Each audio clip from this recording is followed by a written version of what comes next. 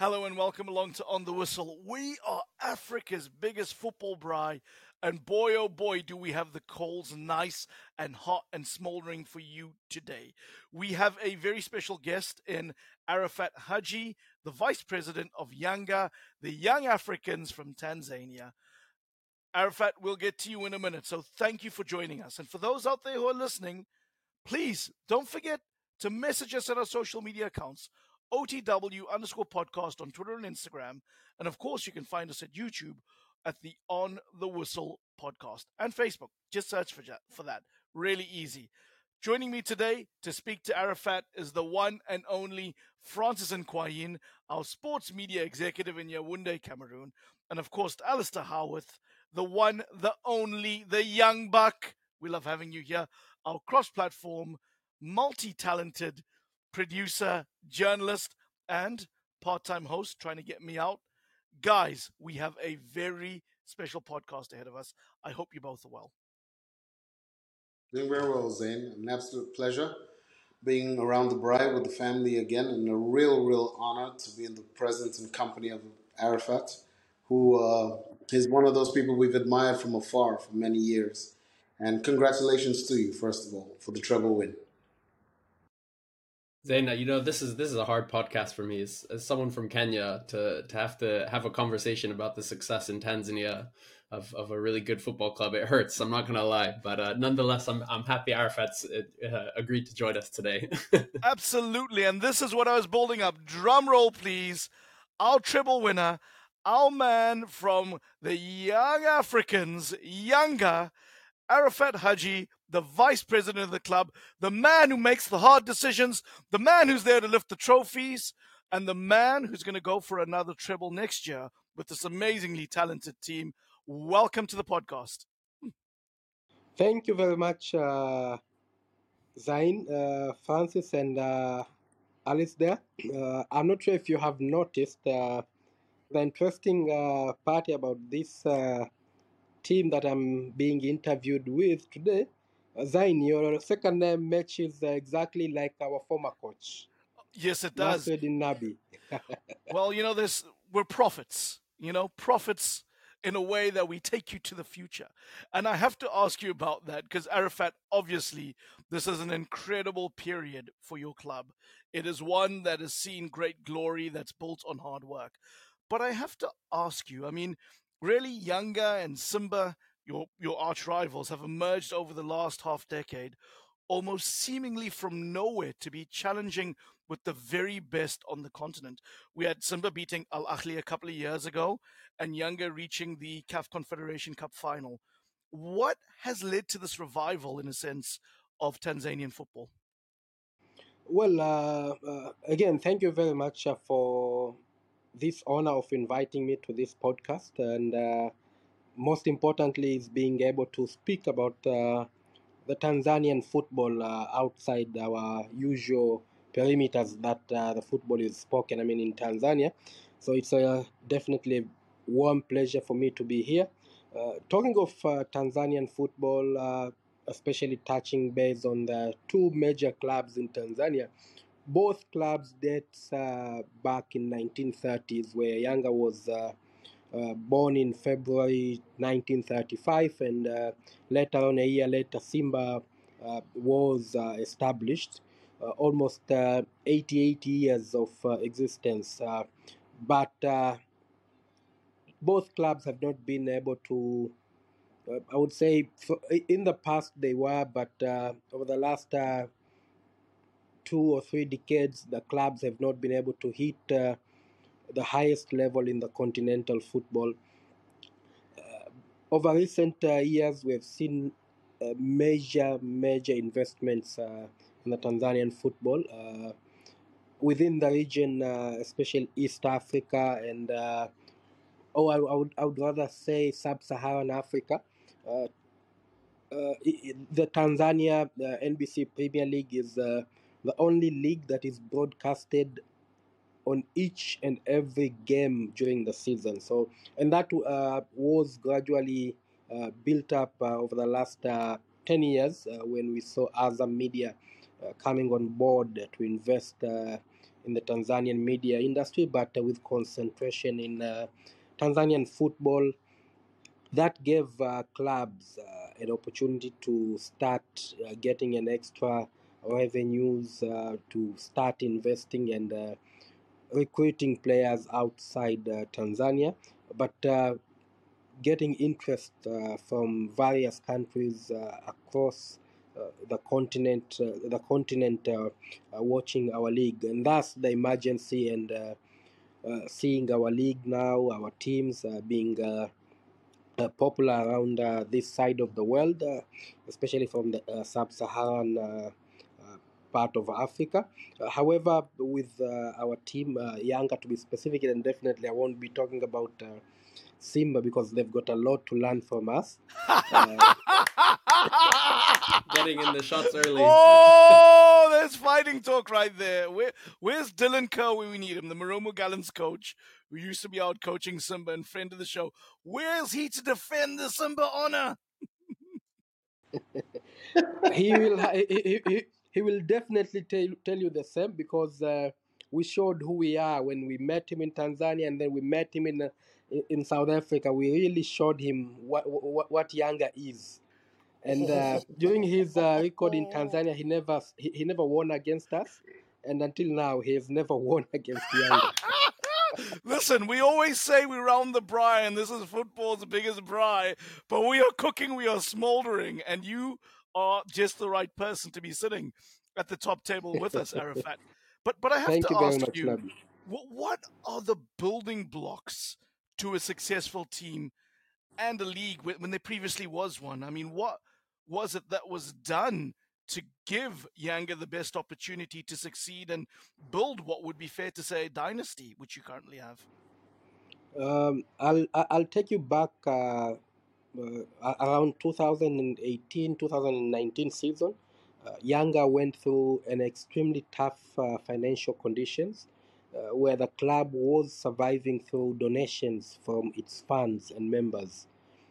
Fans would mobilize donations across our branch network to make sure that the team survives. The team is able to travel in various regions in the country. So during that time, around 2018 2019 season, a group of few elites started to mobilize fellow elite members to see how they can help the club get out of that situation. And that's when the likes of myself and other elite members in terms of various places from Tanzania thought and decided that it is the right time now for us to stop helping the club outside and rather getting into the club to see how we can help the transformation. And we went into the elections in 2019. We had a leadership elected by the members of the club. Our system then allowed every member of the club to attend the meeting and elect chairperson, deputy chairperson, and other board members.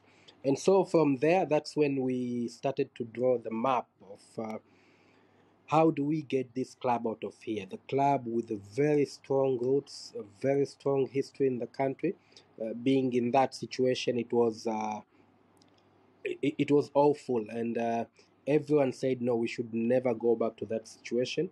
And then from there we started to draw the map, as I said, started to identify which are the potential revenue lines that we can explore to see how the club survives and being able to run on its own rather than depending on few sponsors or few people who will be getting the money from their pockets to help the club survive. Before I proceed, you know that one good thing about these two Tanzanian clubs here, for Tanzanians, these clubs are like a religion. So people believe and have strong beliefs in these clubs. And in a family, when you see a family of a younger, it will definitely be throughout everyone in the family will be a younger member. So that's how deep these clubs are here. So from there, then we started one of the line item. We said the club has got a potential of members of around almost 30 million potential members in Tanzania. By 30 then, million. That's 30 huge. million. That's very, very huge. So, and by then our population in Tanzania was at around 55 million, 52 million Tanzanians. So, we started to identify the revenue lines, who are the potential long-term partners in terms of sponsors, and then for the first time in 2019 we saw this club coming out with its own replica kits being sold in the market. Prior to that, the club never sold replicas to the market. It was just depending on few business tycoons in the country to just give kits to the team and then person B and sell them off to the market without the club earning anything. So, to some extent, individuals were benefiting, but the club was never benefiting from its own source of revenue. And then gradually we started to bring on board potential sponsors. This is what I'm trying to say is the success that we achieved this season was a project that started from 2019 and definitely and until now in 2022 season 2023 we reaped the fruits of the investments that we had done. So we brought on board a sponsor who is a business tycoon in Tanzania, GSM group of companies. We enhanced our contract from our main sponsor, SportPesa, and then Azam Media came on board with a very, very lucrative deal by then in Tanzania, which was almost by then it was almost $20 million for 10 years sponsorship. It's a yeah. So that's to provide and give the club stability in terms of That's a great future cash cash injection. flows and revenues. SportPesa also came on board, almost tripled the amount of sponsorship that they were giving 5 years ago. We saw the likes of GSM. And then from there, we said, okay, now it's time to do the transformation of the club. And we looked around the model of ownership of the clubs in Tanzania. We researched and we came up with a plan that we partner with La Liga to help us in giving us the experience on how such clubs are being run through La Liga in Spain. And through La Liga, we partnered with Sevilla.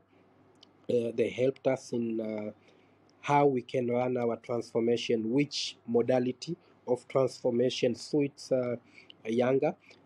As I said, Younger is originally or was originally owned by its members.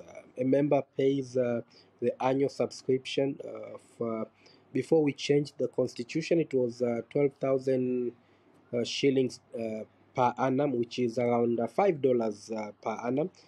Until when in 2020, when we changed the constitution, we doubled it to $10 per annum, where a member pays a contribution. And we thought, okay, how do we, as part of the transformation, it had its own pillars. We had fans engagement, we had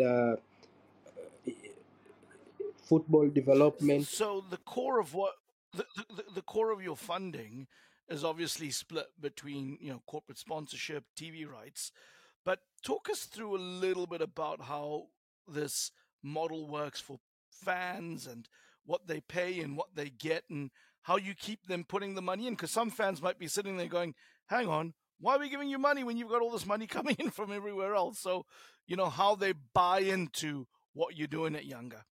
Our model, which we adopted, we've got almost 900 branches across Tanzania, and our model is for a branch to qualify, it needs to have a minimum of 100 active members, a minimum of 100 active members for that branch to qualify being classified as a branch. So what do we do to this branch to remain active, for them to keep on paying their membership fees?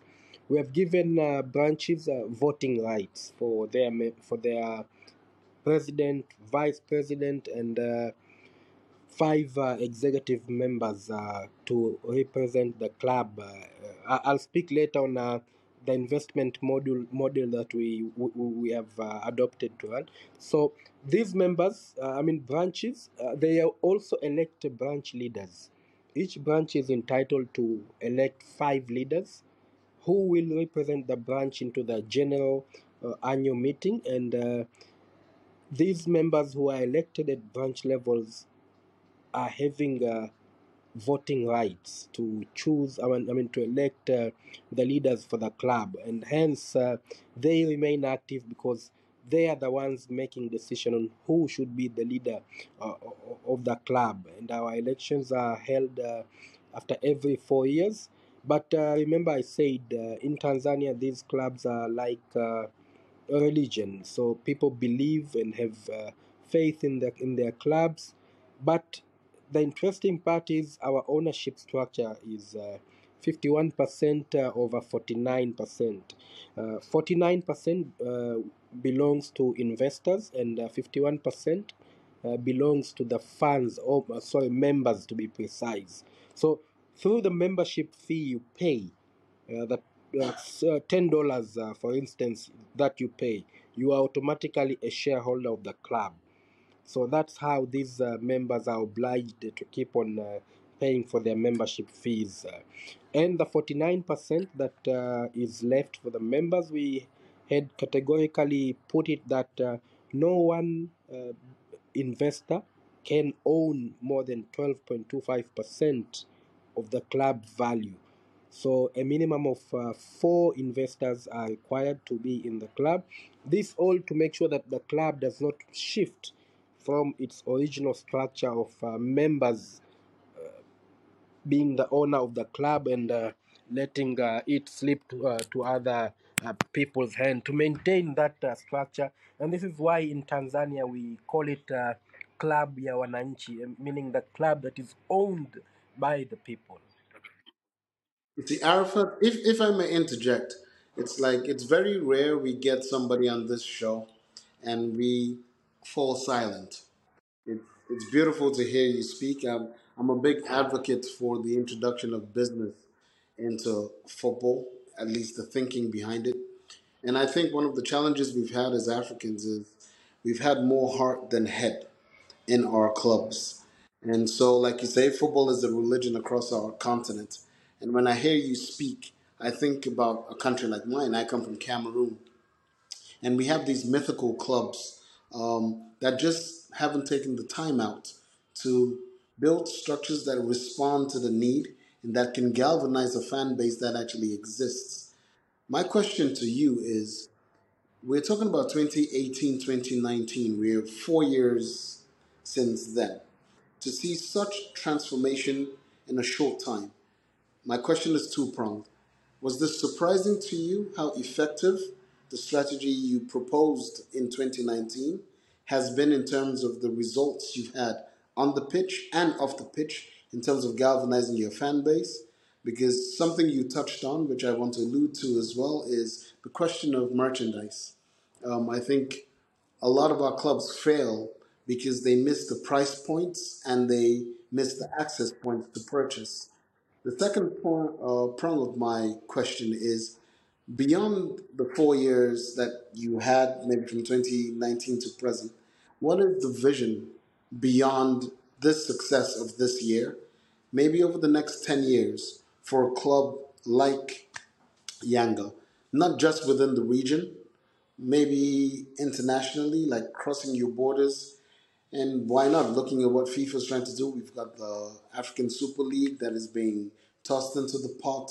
We've got the FIFA, what do they call that thing now again, Alistair? Club World Cup. Are these kind of things fitting into your ambition beyond the present? I know it's a bit much I've had to say, but help us. Well, I'll start from the first question on how we identified those opportunities. And this is again something what we worked on, and maybe this will help, as you said, other African countries. We did our research, and in Tanzania, especially on the to touch on the subject of replicas. When we said that there's an opportunity in selling our own replicas, we analyzed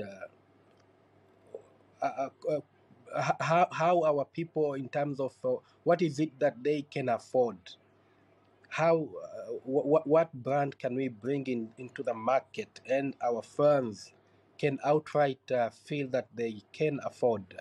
And I'll give you a very interesting story on that when we started. And you'll be surprised to note that we are not wearing Nike, Puma, Umbro, none of these that we are wearing. It's a brand that was made by a local supplier, one of, which also, after seeing the numbers, he then also decided to be part of our sponsor. So we have a custom made based on what our market can afford. And in 2009, when we launched our very first official kit, we thought this would be, whatever we launched would be very expensive to our people. And then we said, okay, let's do two types of replicas. We do one higher end, and second on a low end where everyone can afford. Immediately when we brought second class replicas, it didn't move in the market. Everybody said, no, no, no, we want We want the high end. the same quality, the higher quality. So as of now, we are only bringing single quality type of replicas, but which are affordable, our people can afford, but with quality. And uh, I'm sure Ali has been following up. All our kits that we have been issuing for the last 4 years are coming with a story of the club. Each kit that we are coming out in the market comes out with a story. For instance, one of our replica kit, one of the kit that we have sold in this season was having signatures of all our club legends, so that everyone who has been supporting Yanga, from the people who are 80 of 60, 70s of years of age, young guys, everyone feels that they want to buy that kit because they feel the history. The other design was, as part of our transformation, is to make sure that we are bringing close our branches. So we came up with a concept of branch network, where every of our branch was featured in our kit. And then our third kit was talking about the history of the country, key areas of the country. That was also playing part in advertising the country, tourism. So everyone felt that whenever they're wearing that kit, they felt something in their selves, and the pride of wearing the kit for their club. So every year we have been doing that to make sure that we are maintaining the demand in the market. And in the history of Tanzanian football, this year when we were playing our CAF group stage, we were required by the regulations of CAF not to wear a betting company. So we decided to design a new kit specifically for the CAF competitions with another sponsor higher. And that kit was sold at around 50,000 Tanzanian shillings, close to $22. We have never sold a kit in Tanzania at $20+. It was never done before. And immediately when we brought the kit, we brought them as a teaser, with a very small amount of around 25,000 kits. Overnight, they were all sold out. So immediately the next few weeks, we had to make sure we are importing additional kits because the demand was huge. So that was also testing the market. How would market react when we bring something like this? And every year when we're bringing this, because people have already seen the quality, they've already seen the beauty of the concepts that we are selling to them. they are always making sure that they are the first. And from the day we started launching our kits, the first day is always a chaos. We sell on average 100,000 kits on the first day of launching. In terms of our vision, as I said, it was a project which started 4 years ago, and our vision, which is also under our president's vision of the club, is to see the younger African sports club become a powerhouse in African football. That's why we have been signing players across the continent. We are now going to invest on a very large, state of the art, the only owned best football stadium in the country, a project that we're going to start soon uh, with a capacity of around 20,000 seaters, but a very modern facility to be built on our Jangwani areas where our club was started. It's at the heart of the city, so that we make sure that the club can be financially stable, has got very stable financial lines, as I mentioned earlier. This will enable us to now continue with our journey of transformation, but making sure we keep on attracting talents across Africa and being able to compete in Africa. We went to the final this year. It's not easy. On our very first year of going into the Confederations Cup and straight going to the final, it was never done before in Tanzania, and that because we built a squad of players that have got hunger, a squad of players that have got motivation, the squad of players that value the history of the club, to be among the history makers of the club and take the club to the top level. Our goal, our vision is to see Yanga now competes regularly in the African continental football, but we don't want to end there. We are very much having the Club World Cup in horizon.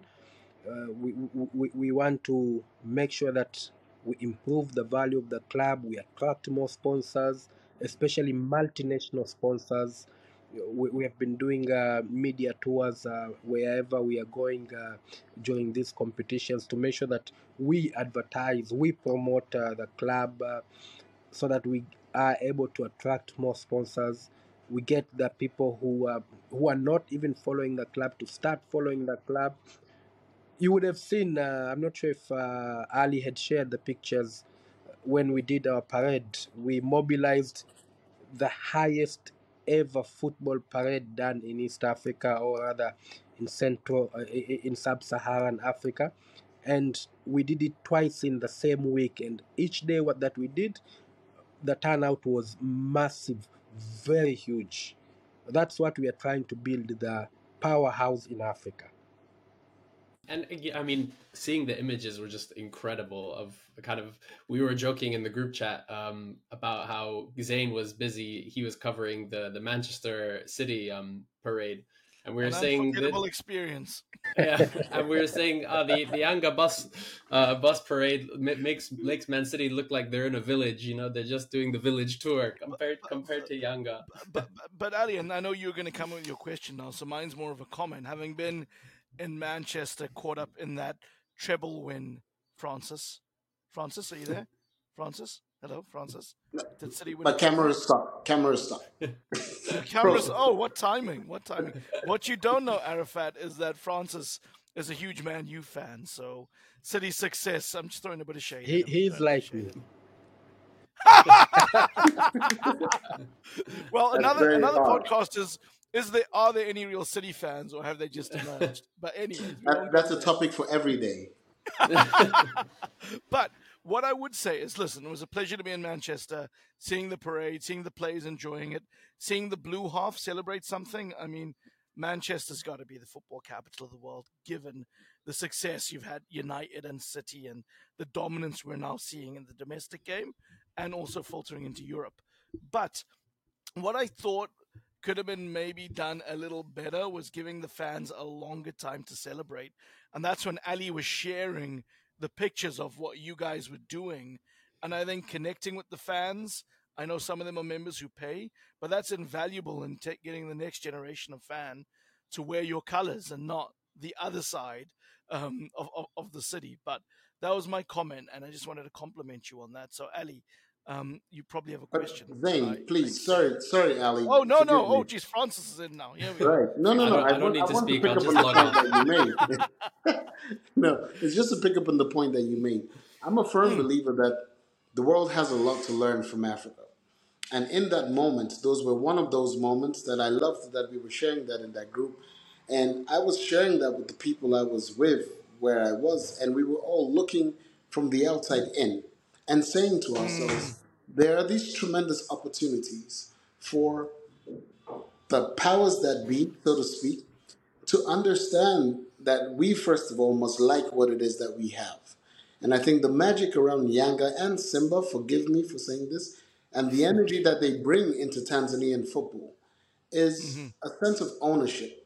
That people do love the game, and they love mhm, the game that they consume locally in the same way, with the same effervescence that they love the game that has been force fed to us, that we are told this is the best coming from outside in. And I think that we have a lot of lessons to learn in how we also export ourselves and what it is that we have to offer to a wider audience beyond our shores. You know, you spoke of your partnership with La Liga, and I hear La Liga all over the place in Africa. We travel a lot, um, and I find it sad that houses like the Premier League cede ground to operations like La Liga, who, in spite of the baggage that they carry with things like racism, when we look at just the season with Vinicius Jr. and their responses to it, they're still able to connect with our continent in a way that the number one league in the world fails to do. And so, very often, it's a source of frustration for me because you look at them and you say, it's not because we don't have our own, but we choose to consume your product because it's nice. But there's something you can learn as well from us, like Zane just said, how you connect with fans differently, because that is one of the great problems the Premier League is suffering from. There is this disconnect between fans and their clubs, the lack of feeling of ownership, which they don't have in Germany. The Germans have this model where their fans feel as entitled to the successes and failures of their clubs as the players and the ownership. So forgive me if I ran my mouth. And I would want to echo what Francis has just said, that and again, when we did this parade for the first time ever in Tanzania, everybody was shocked, especially on Twitter, where people were like, "Is this really Africa? Is this happening in Africa?" Coach Pizzo was amazed.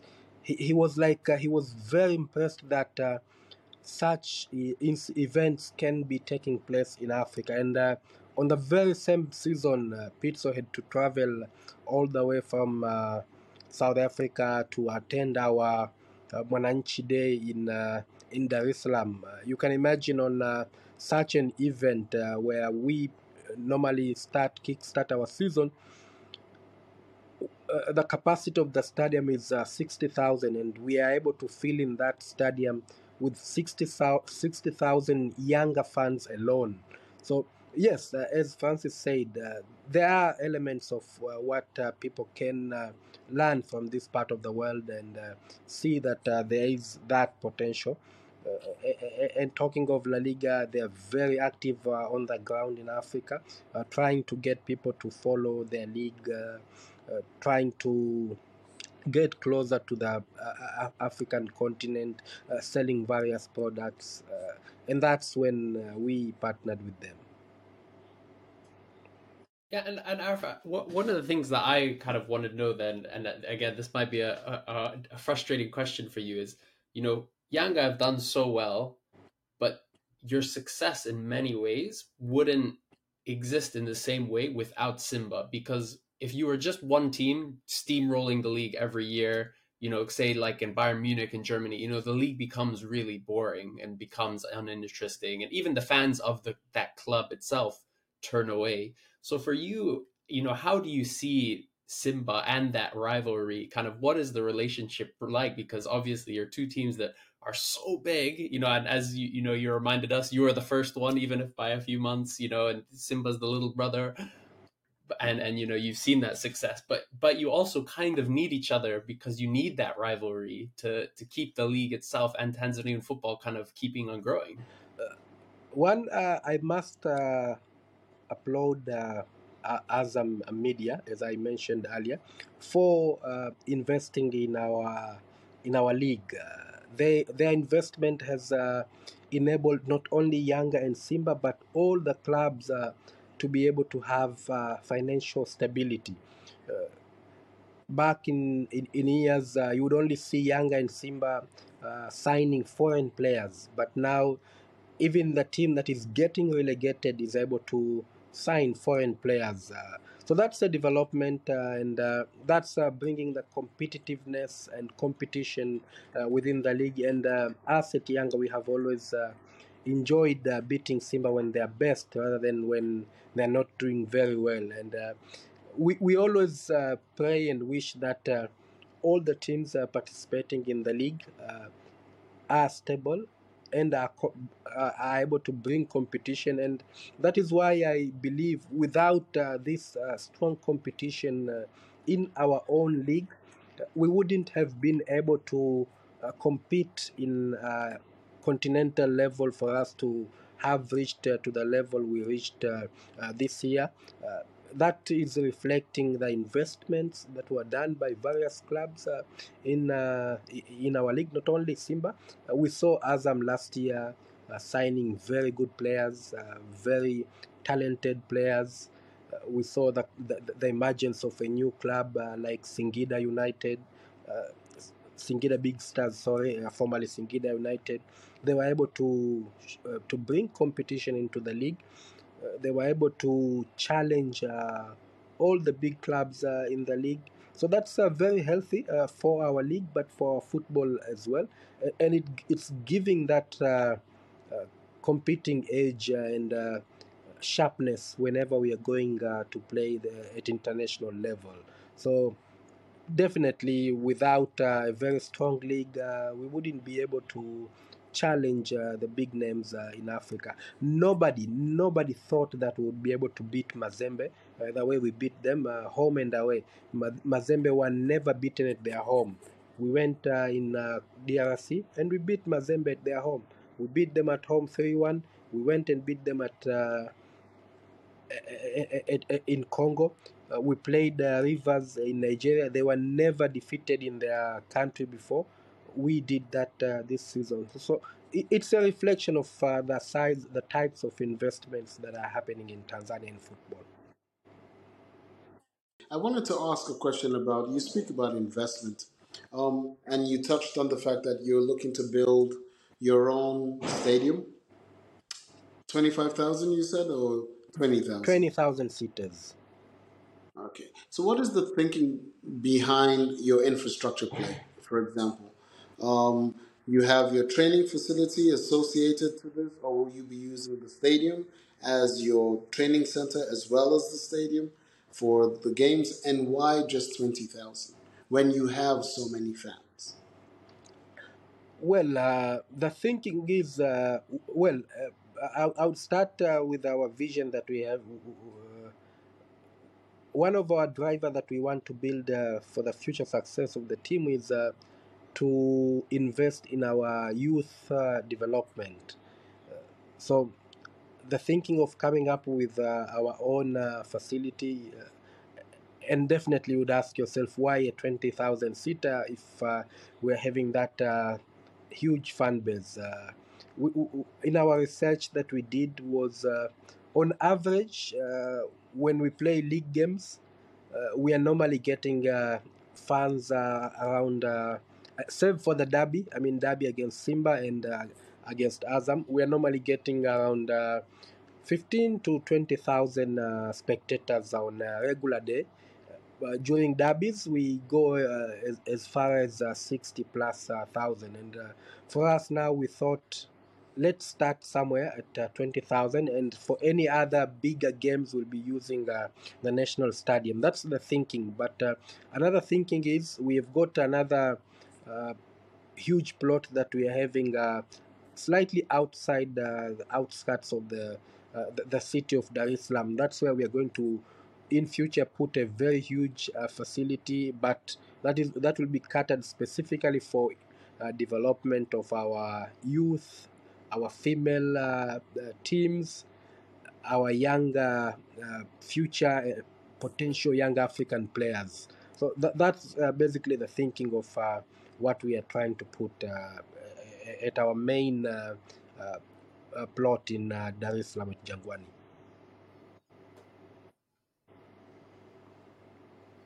And Arfa, this is incredible. Like kind of Francis said earlier, this journey from just like I remember in what 2018 it was Yanga losing in the group stage of the Confederation Cup to Gormaya, was losing home and away, and then we look at the difference between the two teams now. I mean, again, I won't say too much as a very sour Kenyan, Declare but an interest. Declare an interest. but kind of for you guys looking forward, you're seeing, the pursuit of trying to see success on the continent. I did want to ask, one thing that we've talked a lot about on the show, even before it was kind of formally announced, was the idea of the African Super League. And this idea of kind of rebranding the way in which African football is kind of like we've talked about being repackaged to the world. But one of the things we've seen is worries about it being a bit of a closed shop. And then even this year starting, seeing that potentially Simba is being put into that into the Super League and Yanga isn't. And obviously from a CAF perspective, especially when they're just kicking off, they can't have more than one team from a country. For you guys seeing, this as the team that we've won the Premier League twice in a row, we won the cup, we won the Community Shield, we've been in the Confederation Cup final. Simba haven't been there. How do you feel about the Super League and potentially what could happen in terms of you not being a part of it, particularly at the beginning? Well, it has always been our wish. A moment Super League was announced that it would take place in Africa. We have done, or we have tried to see how we as younger can participate. But as you said, from CAF's point of view, is they were looking at for the last 3 years, which are the teams that featured very well in the continent, and definitely we were not on top at that time. And during that particular time, it's when we started our project of rebuilding the club.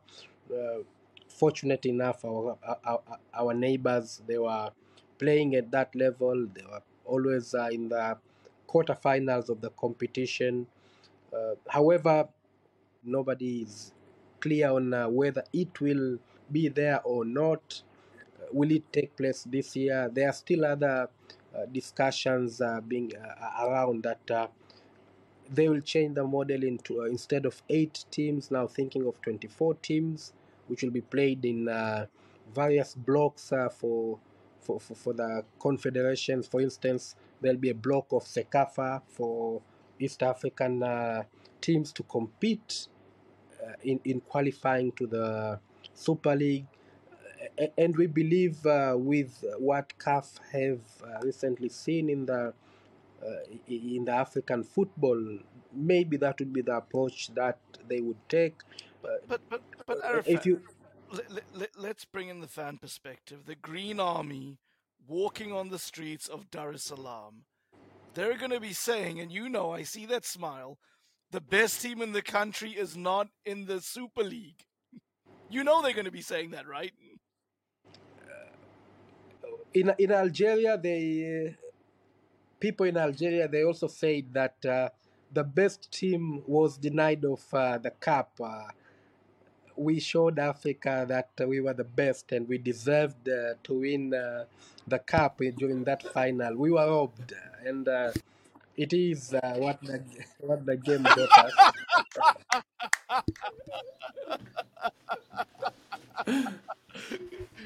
He's having none of it. Arafat is good. He's good.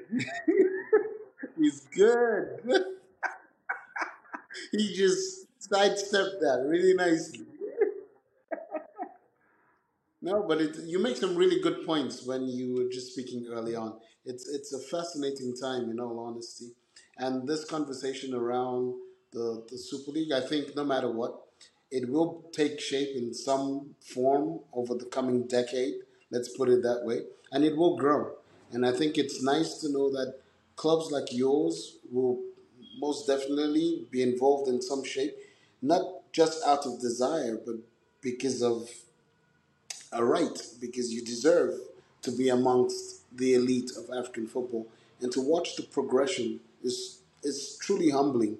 It really is. As people who are involved in the game, and I travel a lot across Africa. We were just recently in Rwanda, and the conversation around Tanzanian football was raised with some of our Rwandan counterparts, because we were talking about the element, which I want to ask you, of a sense of a Pan African play that connects African talent to itself, first of all, before we look at the outside world. So, to that point, um, your club, you had, I'm right in saying you had, a Tunisian coach. Am I right? A Tunisian, yes. Yes. Um, Nazaruddin Nabi. yes, He's yes, your like cousin. me. Yes, your He's first amazing. cousin, right? It's just in Tunisia they don't spell it like we do in South Africa. He's It only doesn't one matter letter. how it's spelled. It's your brother. So the point I was trying to, or what I was trying to raise with you is, as a club, how do you see yourselves accompanying the mission that is the desire of many Africans to see our borders almost come down a little bit, because even the play with the Super League and with CAF is this ability for us to see ourselves as one. You mentioned the fact that now even the club being relegated in Tanzania is in the position to buy non-nationals and invite other players from other nationalities to come and play in Tanzania. How does Yanga position itself in this particular narrative? What is your ambition around the ability for a Cameroonian, a South African, a Kenyan to see themselves also saying, I want, or I believe I can go and play, I can have a place in that club, I can support, buy its merchandise, whether or not I could go and open up a branch with $10 a piece. I'm sure I could get 100 people together and we start a Yanga branch here in Yaoundé in no time. But how do you, as a leader of a club, see your club playing its part in this exportation of this sense of Pan Africanism that a lot of clubs are in the position to lead the agenda on? Very, very interesting question and point, Francis. If I can take you back in history, when this club was started, according to various literatures in Tanzania, Yanga was started by the liberation of freedom fighters in Tanzania, and to mark that. The place where I said we're going to build our own stadium is called Kaunda. Kaunda was Kenneth Kaunda from Zambia, former Zambian president. So that was because of the history and the part our club played in liberation of African countries. But fast forward, and again, I think among the very few leagues in Africa, our teams are allowed to sign up to 12 foreign players, and all 12 foreign players. Sorry, 12 cannot play, but 11 can play on a single game, with one remaining on the bench. That to bring that taste of African football to attract more players from various countries in Africa, getting the permits. There are no limitations or stringent rules or regulations in getting the permits for other African players to come and play for Young Africa or any team in Tanzania. When we were playing in CAF Confederations Cup, when we were moving around in other countries. For instance, I'll give you an example. When we went to Congo, we opened branches there in Congo, members branches in Congo. And people are requesting for merchandise to be sent to Congo. I'll give you another example. When we were going to Nigeria at the airport, we met a guy and asking, which team are you? We told him we are Young African. The guy was very excited knowing that we are young, and we asked him why. He said, you guys have made me rich. In every game that you are playing, I bet in your favor. That's And I've good. always been winning the bets because of you. So you can see that the continent, because of the type of players the players which we are signing from different countries in Africa, they take that that content back at their home in Uganda. There are fans who have opened branches. I've met a leader of our branch from Uganda. He came to attend our first leg of the final in Dar es Salaam. He said that they've got like 2,000 members in Uganda for Yanga. They've got shops selling Yanga merchandise. And in our planning, we are evolving and trying to now adopt the pre-season tours across the region, rather than just doing the pre-seasons at home or going outside the continent of Africa. We are coming with a plan of making sure our pre-seasons are done within the region, so that we can mobilize new funds. We can get new members from different countries. We've got players coming from as far as West Africa. We've got players coming from Congo. We have got players coming from Zambia, from Uganda. Unfortunately, now we don't have anyone from Kenya, Alan. Uh, So we are trying to build that Pan-African club of a style where Africans can be supporting football within their own continent. They can be following the football within the countries that are nearby. And again, I would give that due credit to Azam again. Azam Media is now being broadcasted in Kenya, Uganda, Zambia, Malawi, Congo, Even in Cameroon, we won. even in Cameroon. You see, so people are Yeah. watching the football across. I've got friends who are using my online credentials to watch Azam through Azam app from other countries where Azam is not there. People are gradually starting. Back then, people were not able to watch because our own broadcasters were not broadcasting African football. They were selectively broadcasting some leagues, but now we've got broadcasters who are broadcasting our own leagues in Africa. So that brings appetite, but you attract more players because players want to be seen playing Yes, in they a do. league that. Their families want to watch them Exactly. play. People watching them play. So they look at which league is being broadcasted. I said over 300 games are being broadcasted live. We are on the very last day of the league. All games are being played at the same time. All are being broadcasted live. So you can imagine the amount of investment that has been Investment. done. Yeah, Being able to it's broadcast big. such number of games attracts It's impressive. attracts people to come and So as they broadcast the games more and more and people eh, watch, do you have any ambition? Because now the Premier League have said, as of this season, they can take 4 players straight from anywhere in the world.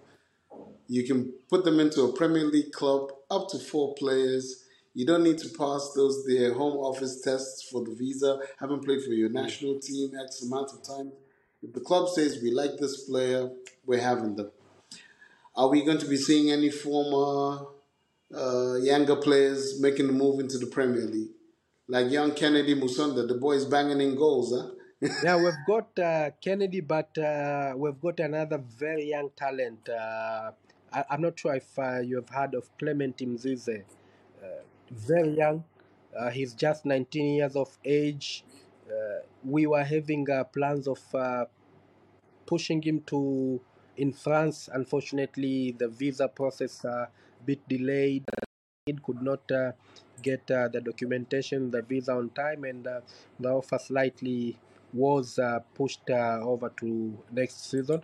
So we've got these couple of young talents within the club. As you mentioned, one is Kennedy. We've got the our central defenders, brilliant. One of our success in this season was the build-up play from our central defenders. Yeah, so we've got those talents that we believe. The only problem that I'm seeing that we are, especially from East Africa, unable to push players to Europe is most of the European clubs. They were not looking in East Africa.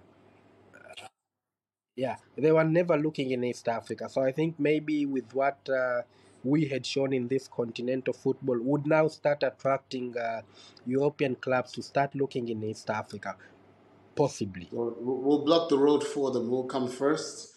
We'll set it up, and then we'll give it. Francis is always getting his way. He's coming in and making sure he's there. No, it's very truly. It's been fascinating listening to you. You said the 6th of August. I'm gonna book a flight now.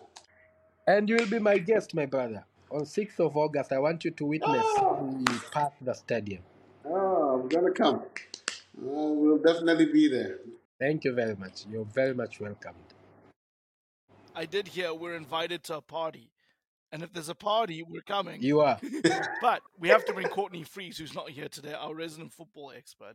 But my question is going to be nice and simple. I know we've only got a couple left before we have to wrap Arafat. But your coach Nazaruddin Nabi, what is it that he's obviously no longer with you, but what has he done that made the team so successful? For those of us in the continent who'd be just maybe having one eye on Tanzanian football, what is it that he brought that made this team win a treble in back-to-back seasons? Well, one, we should give credit to Nabi. Nabi is a very good coach. He is well experienced in African football, continental African football.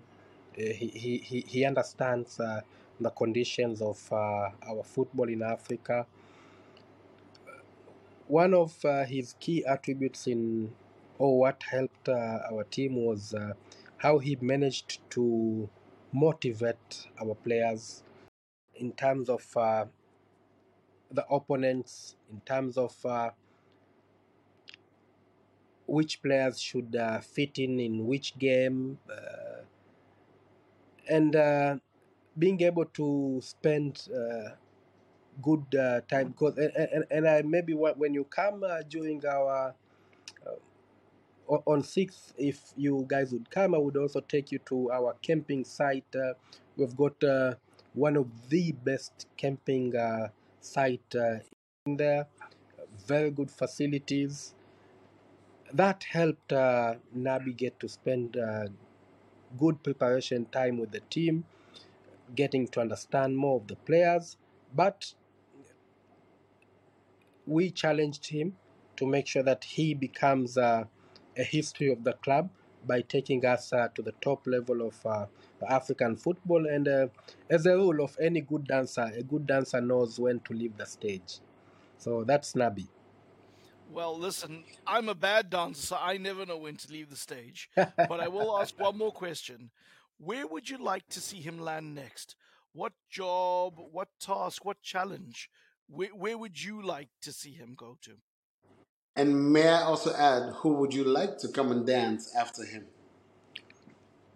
We have already started looking for his replacement, and in the course of next week, we should be able to announce who would be taking the dance floor in place of Nasreddin Nabi.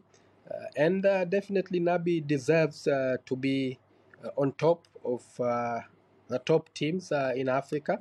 I'm sure with his qualification, his experience, he can coach any team in Africa if he is given time.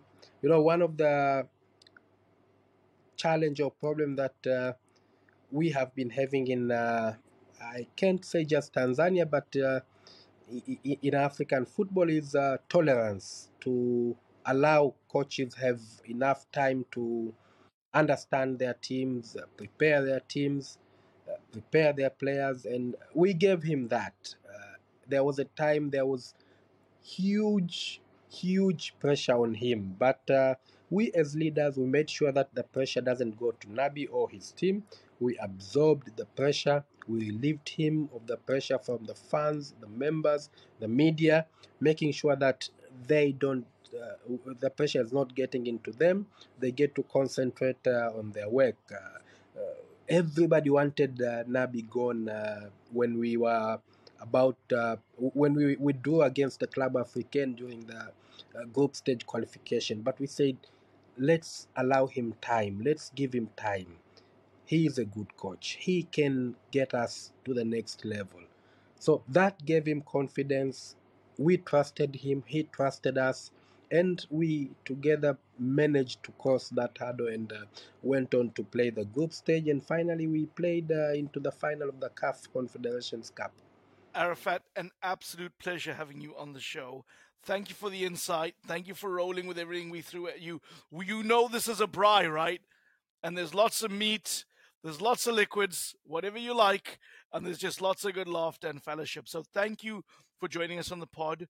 We're going to do our best to take you up on your kind offer, to be with you at some point this year, to see firsthand why Yanga have been so dominant in Tanzania and why you're building a team to be successful over the continent. Alistair, Francis, always being great being with you guys as an incredible front three.